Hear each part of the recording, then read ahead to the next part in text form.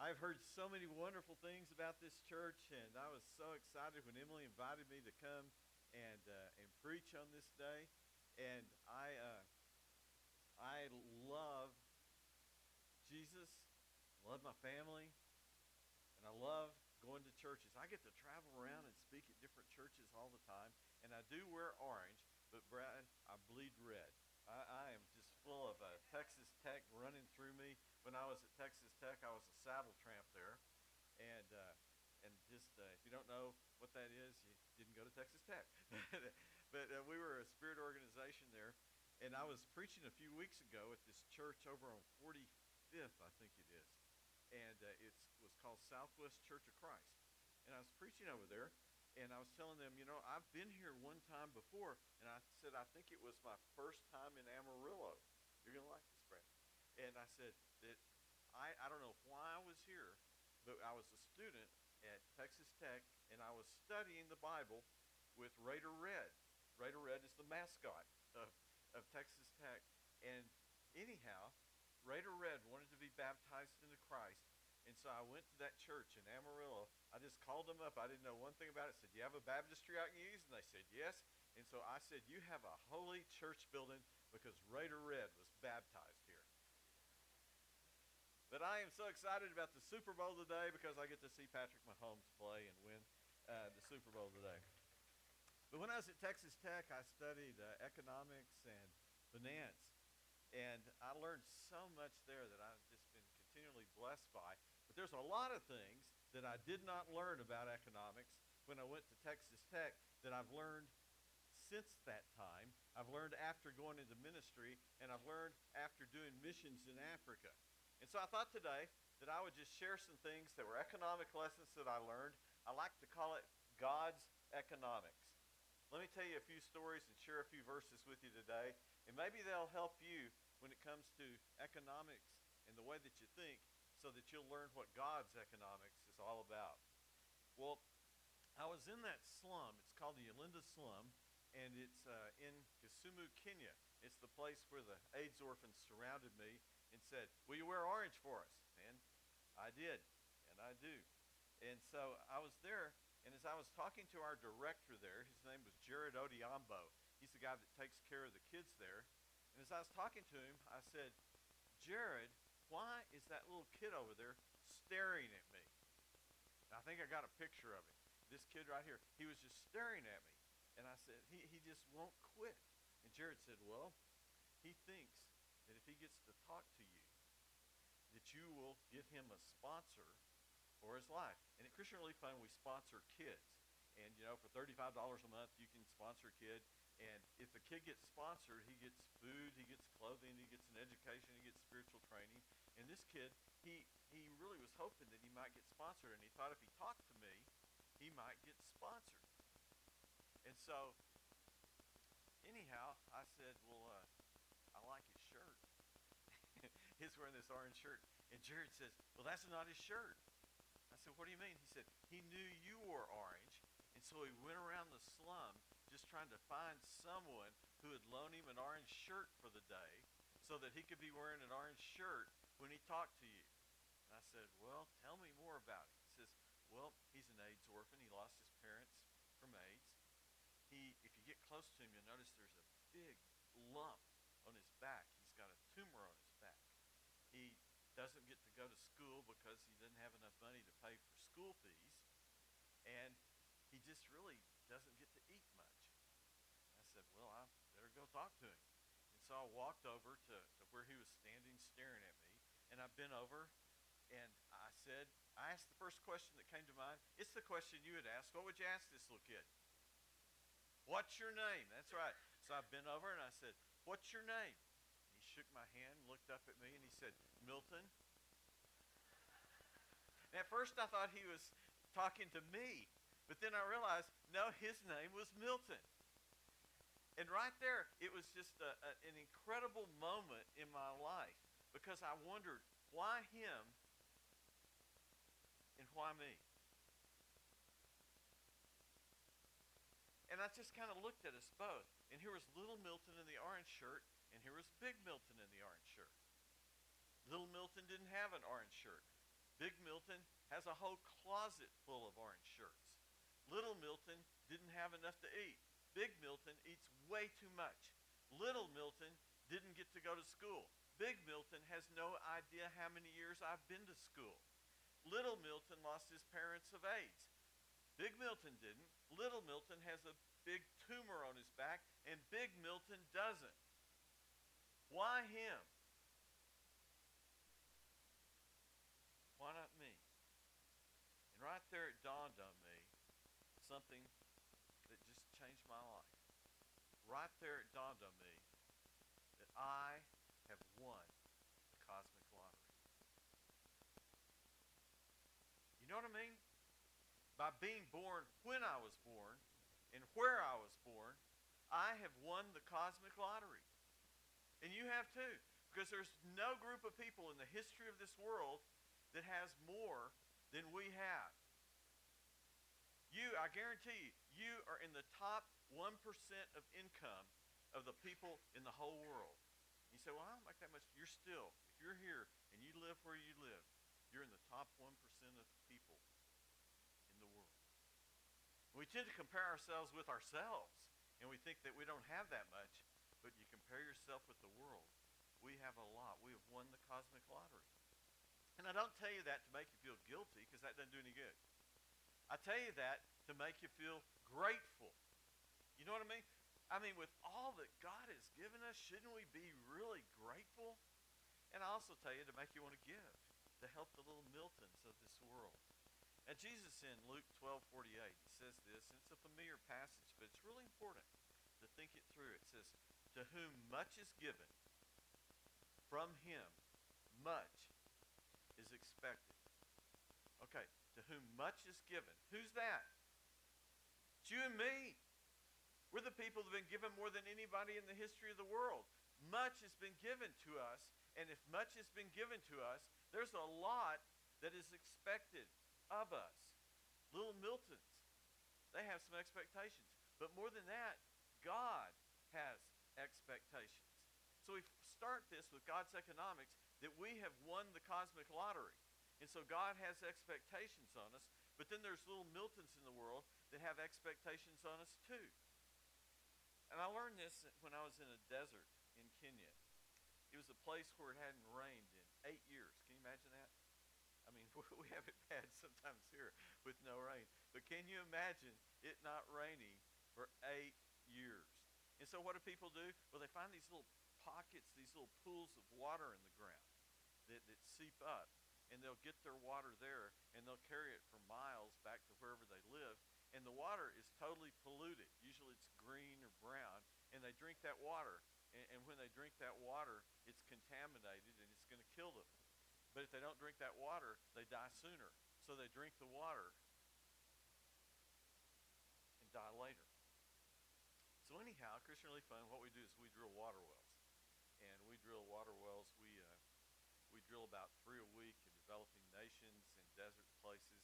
This is one of our rigs. And Brad, you'll be really glad to know that this rig was given to us by the chairman of the board of Texas Tech University. And he bought 2 of them. They were $600,000 apiece. And so we owe a lot to some graduates of Tech. And he was also a finance and economics major. And so anyhow, we drill water wells there. And we have matching funds. So anybody ever wants to drill a water well, we can help you out. And today we'll have over 800,000 people. We started drilling 6 years ago, and today we'll have over 800,000 people that will drink water today and every day from one of our wells that we drill. And that's just such a blessing. And so we drilled this water well, and this is in the desert of Turkana in the northwest part of Kenya. And we hit water. And after we hit water, I had a verse I wanted to share with them. And so all the people are gathered around, because we just hit water. It takes us about 6 days to drill a well. And we hit this water. And then when we hit the water, the people are pretty excited about it. And so I shared with them Psalm 107, verse 35. It just seemed like the verse to share with them. It says, but the Lord can also turn deserts into lakes and scorched land into flowing streams.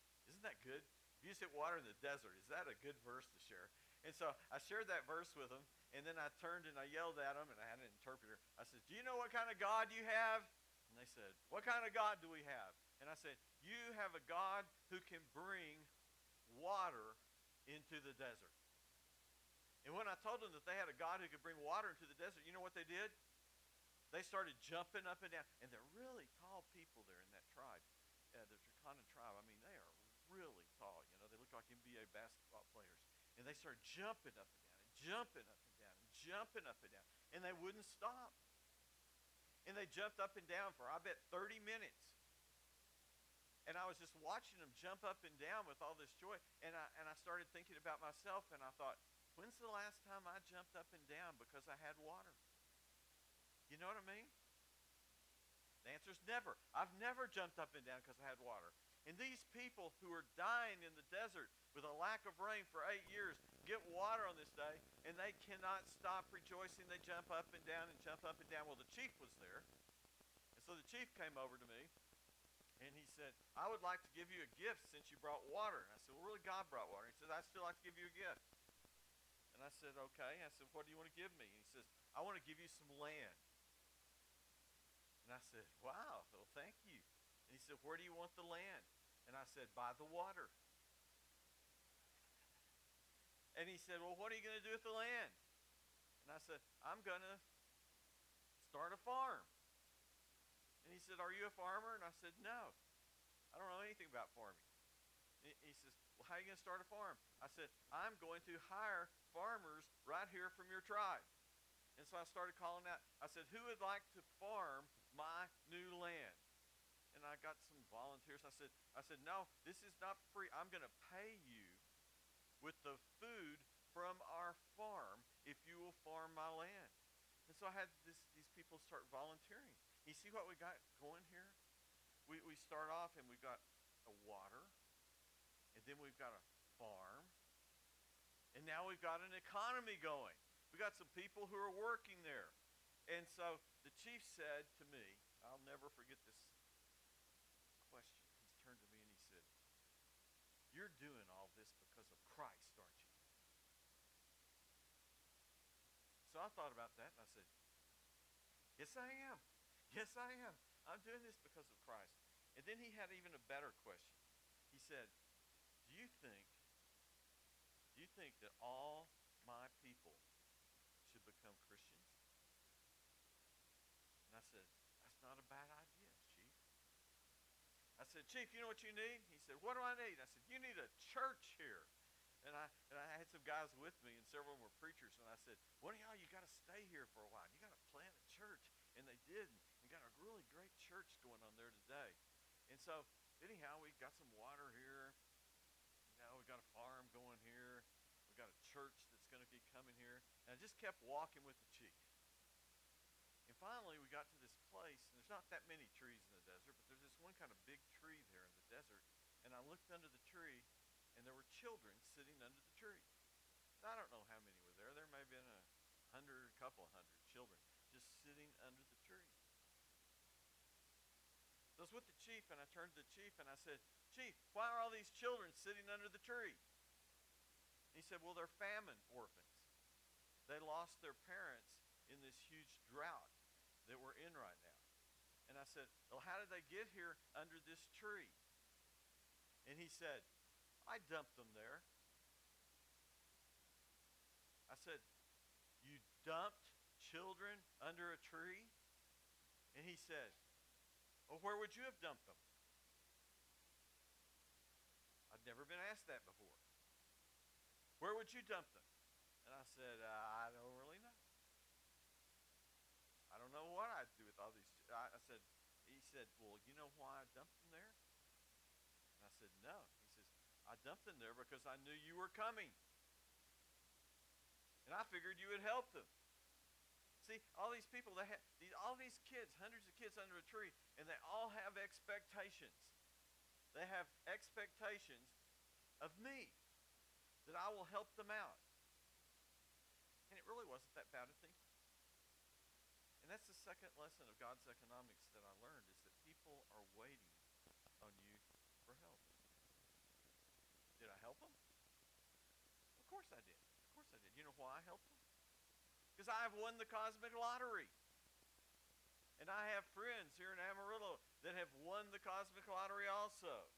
And my God has more power than the problems of children sitting under a tree. In Proverbs chapter 3, verse 27 and 28, it says, "Do not withhold good from those to whom it is due, when it is in your power to act." Did you get that? Do not withhold good from those to whom it is due, when it is in your power to act. Do not say to your neighbor, "Come back tomorrow and I'll give it to you," when you already have it with you. See, I'm there with all these children in the tree. I know how to help children. That's what I do, is I help children. I can get back to Amarillo and I can talk to Emily Bell, and she'll start coming up with all these promos, and she'll start talking to people, and all these little children will get sponsored and get saved. And we'll start a school for them, and there's a great school for them. I just got a picture of it.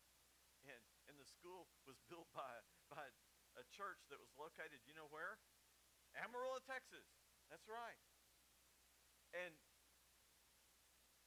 so often in my life, I'll come up to situations where people need help.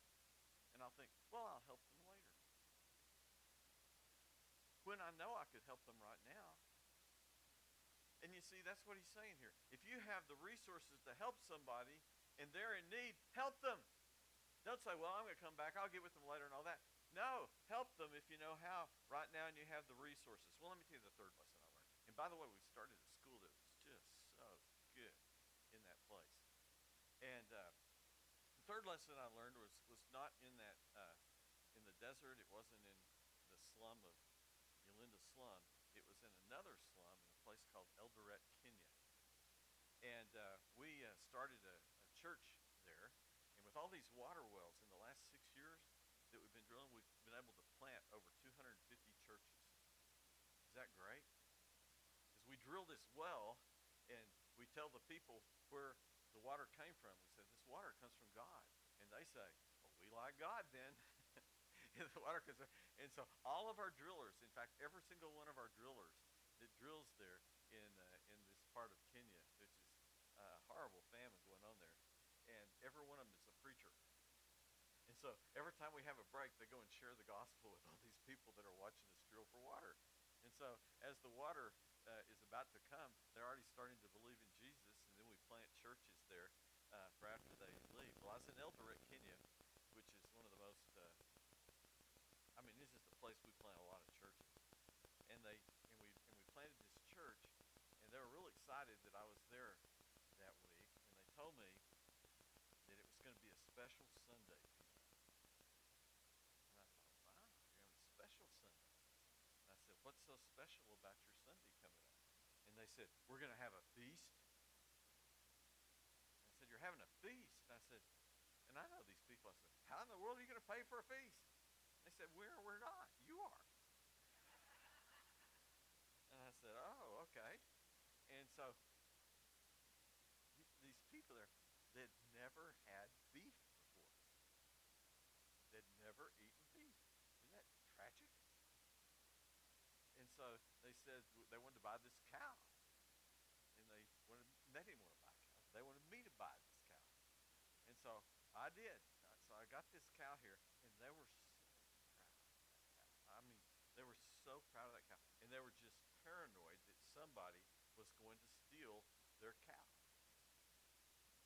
And so they decided that during that week, headed up to the feast, that they would keep their cow in the church building. And so they kept a cow in the church building for a week. So when the big feast Sunday came, we decided to meet outside. And it's just a little church, newly planted church. And on that morning, we had about 800 people come. They heard about the food.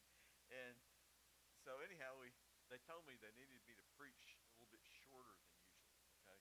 They said, we don't want you preaching over 4 hours today, okay? And so that's usually what I preach. Is that okay if I preach about 4 hours a day?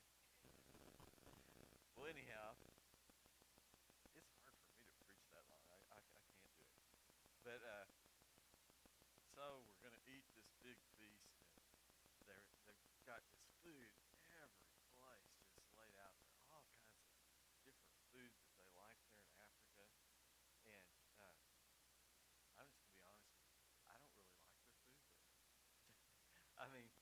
they love it.